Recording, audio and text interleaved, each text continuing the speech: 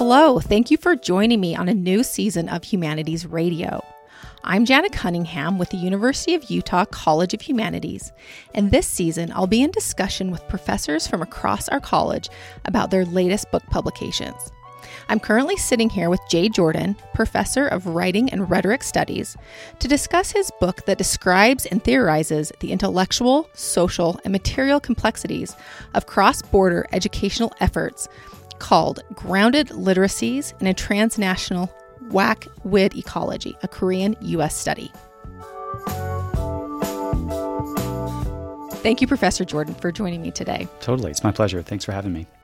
So I feel like this book, before we kind of get into kind of the specifics of it, kind of needs a little bit of a setup because you, as we were just talking about, you were in Korea for the University Asia campus opening. You worked there or taught there for 2 semesters. I was there for 2 semesters, right? Okay. And so let's kind of give a little background to the book and why and when you decided you wanted to start this specific study in Korea. Yeah, I didn't actually go over with the idea with this book in mind. I knew that I was probably going to do at some point some research that was related to the campus because it's just, an occupational hazard in my field. I knew that I was going to have something to do with student writing, and I've long had an interest. I mean, I'm a specialist in second language writing, particularly in English and among international students. So there were a lot of reasons why going to UAC for the first year made sense. But I didn't necessarily have this book in mind. What I had been doing was kind of, at the time anyway, I thought it was an unrelated project in which I was looking at rhetoric and language as 2 parts of larger wholes. I mean, in some ways, literal ecological wholes that humans travel in, whether we're just in our home communities or whether we're going somewhere else. It was a lot more theoretical about language ecologies, for lack of a better term. When I got to Korea, I realized pretty quickly that there was a lot of stuff going on materially. The city was literally being built around us, as I relate in the book. And so I found myself really preoccupied with that. I mean, it was like a daily fact of life that, this island was being built underneath us, while at the same time, my colleagues and I were trying to come to terms with what it meant to be the very first international campus in the history of the University of Utah. And so we had students, we had books that we had to, worry about getting. Our recruiting office was worried about recruiting new students. So the more typical, intellectual or curriculum or administrative stuff about a university campus really became very closely connected to and enmeshed with those other considerations that I had already had on my mind in terms of my own scholarship. Okay. And so I pretty quickly figured out it was going to be difficult to tease them apart. So the book is titled Transnational WAC WID Ecology. Yeah. So let's kind of describe it. So WAC is writing across the curriculum, and then WID, writing in discipline. That's right. Writing in disciplines. In disciplines, right. So can you kind of define what those terms mean? Yeah, those terms really refer to the idea that even though, say, in our Department of Writing and Rhetoric Studies, we teach a very large introductory writing course. My parents knew it as freshman composition. It's a really common course to teach at a lot of U.S. colleges and universities. But one of the things we know is that that's not the only place where students write in their college careers. As a matter of fact, most of the writing they do is after they're finished with that course, in whatever they major in. So there's a group of scholars who, for several decades now, have really been interested in exploring how students learn to write and how teachers teach writing in a wide variety of disciplines. I had already done a little bit of research on that, particularly in engineering, and some colleagues of mine and I had done some faculty professional development and some teaching here on this campus in nursing, in business, and a few other parts of the university.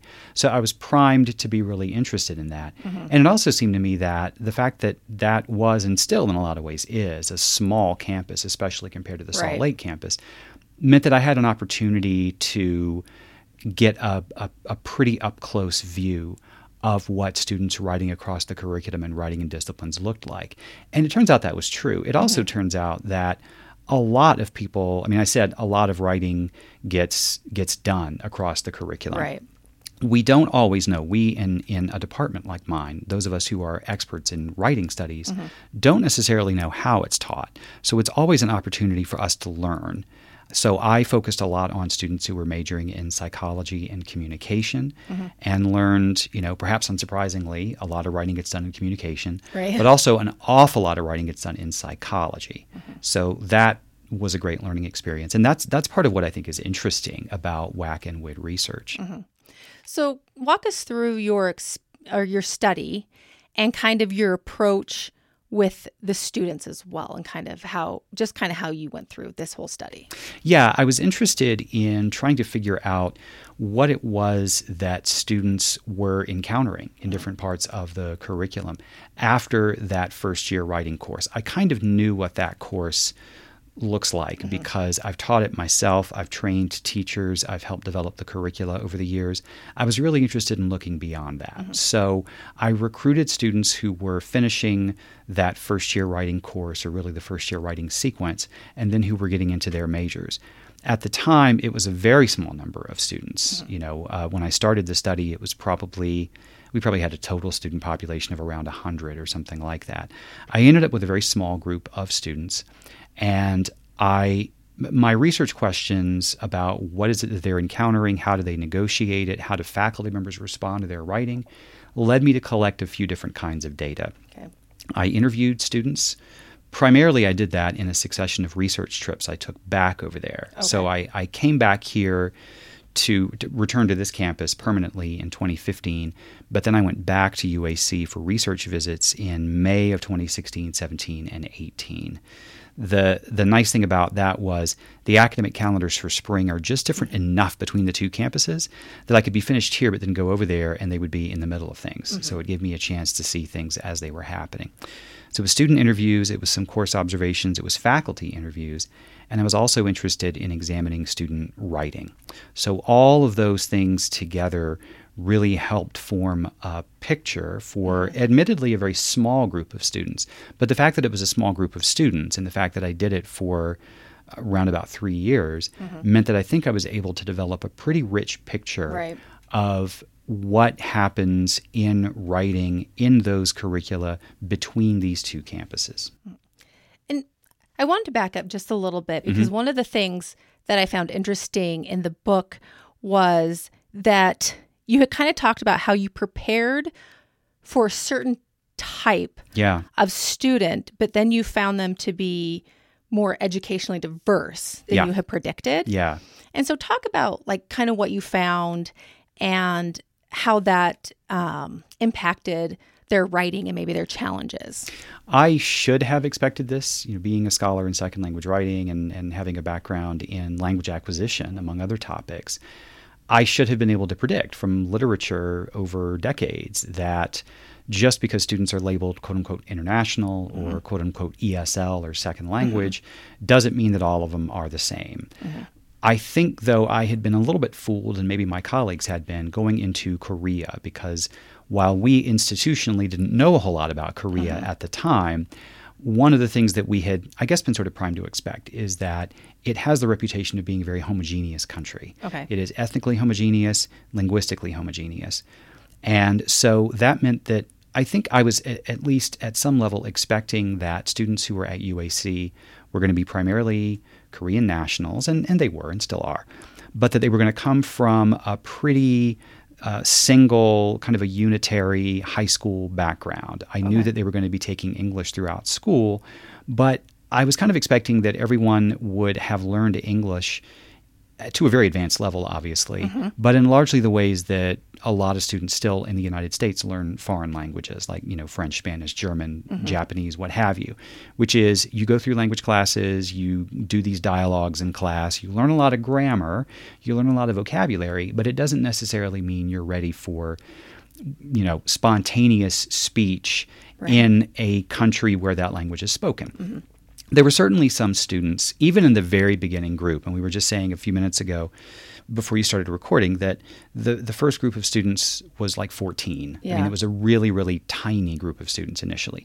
even within that group, there were differences, for instance, between students who had gone to Korean primary and secondary schools in Korea versus students who had gone to those schools but had also maybe done some learning abroad, usually in the U.S. or Canada, versus another category of students who had gone to international schools in Seoul or maybe Singapore or somewhere else, which may have been multilingual.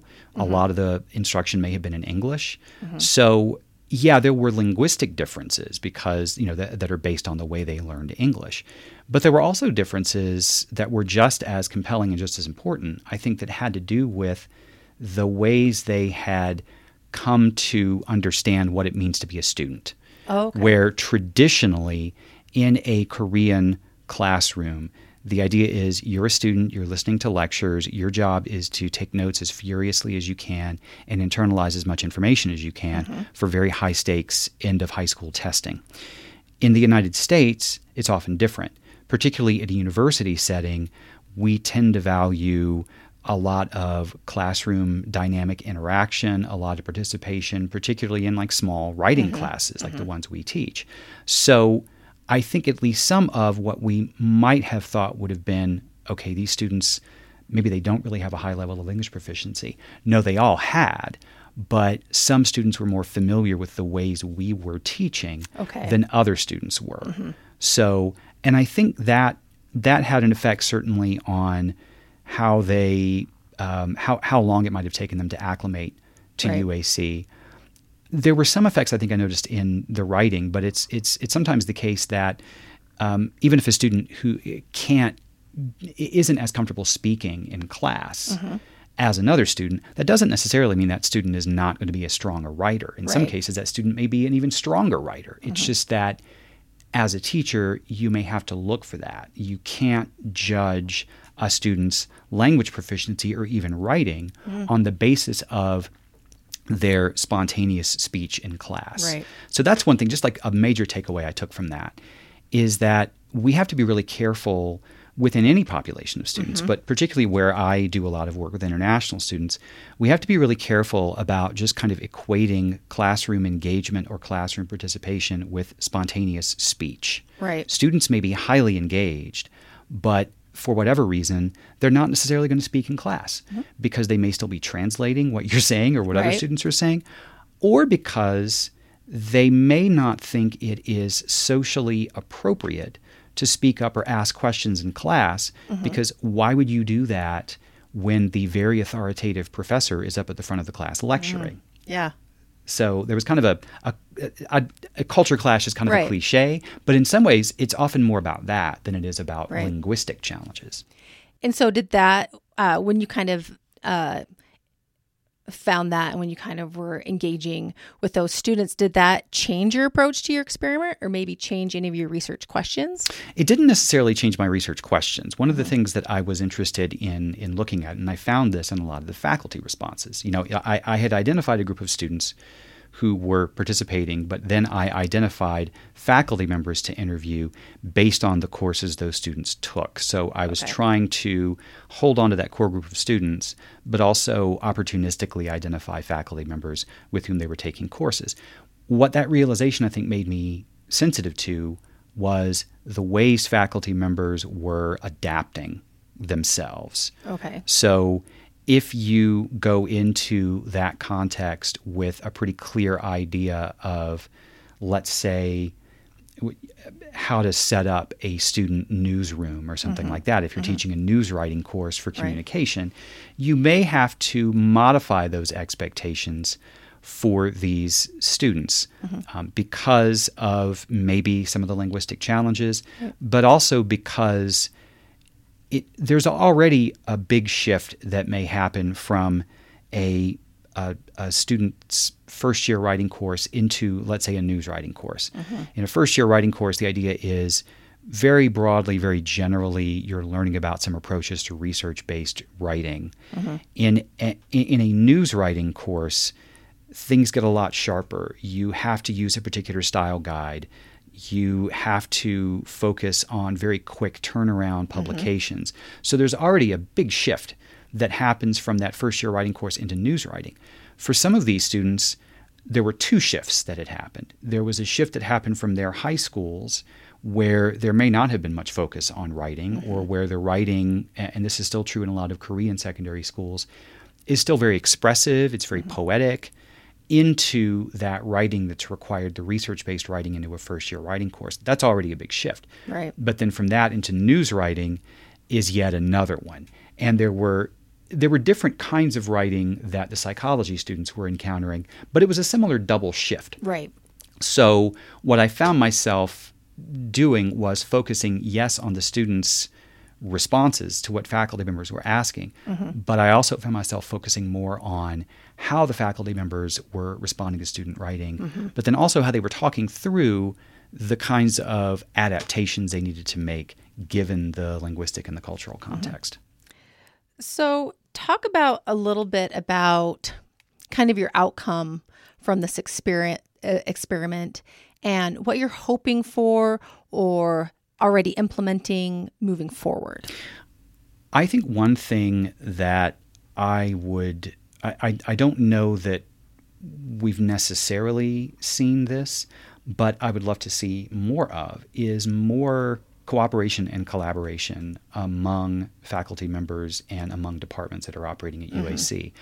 What I was hoping was that this kind of research would call attention to some of the often very complex expectations for student writing and might create an impetus for faculty members, in writing and rhetoric studies, in psychology and communication, in engineering and games and the other majors that are now operating on that campus to get together. I mean, face to face, and actually have some development opportunities that are based on my students are doing this in my class. How does that track with what your students are doing? Things like that.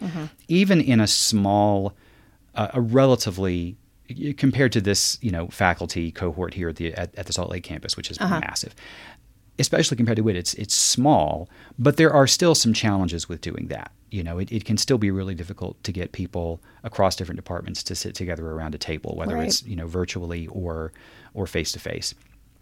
I'm still hopeful about that. And I'm still, I went back last year to do a very brief professional development workshop. I would still love to do more of that, but I would also love to do that on this campus. Right.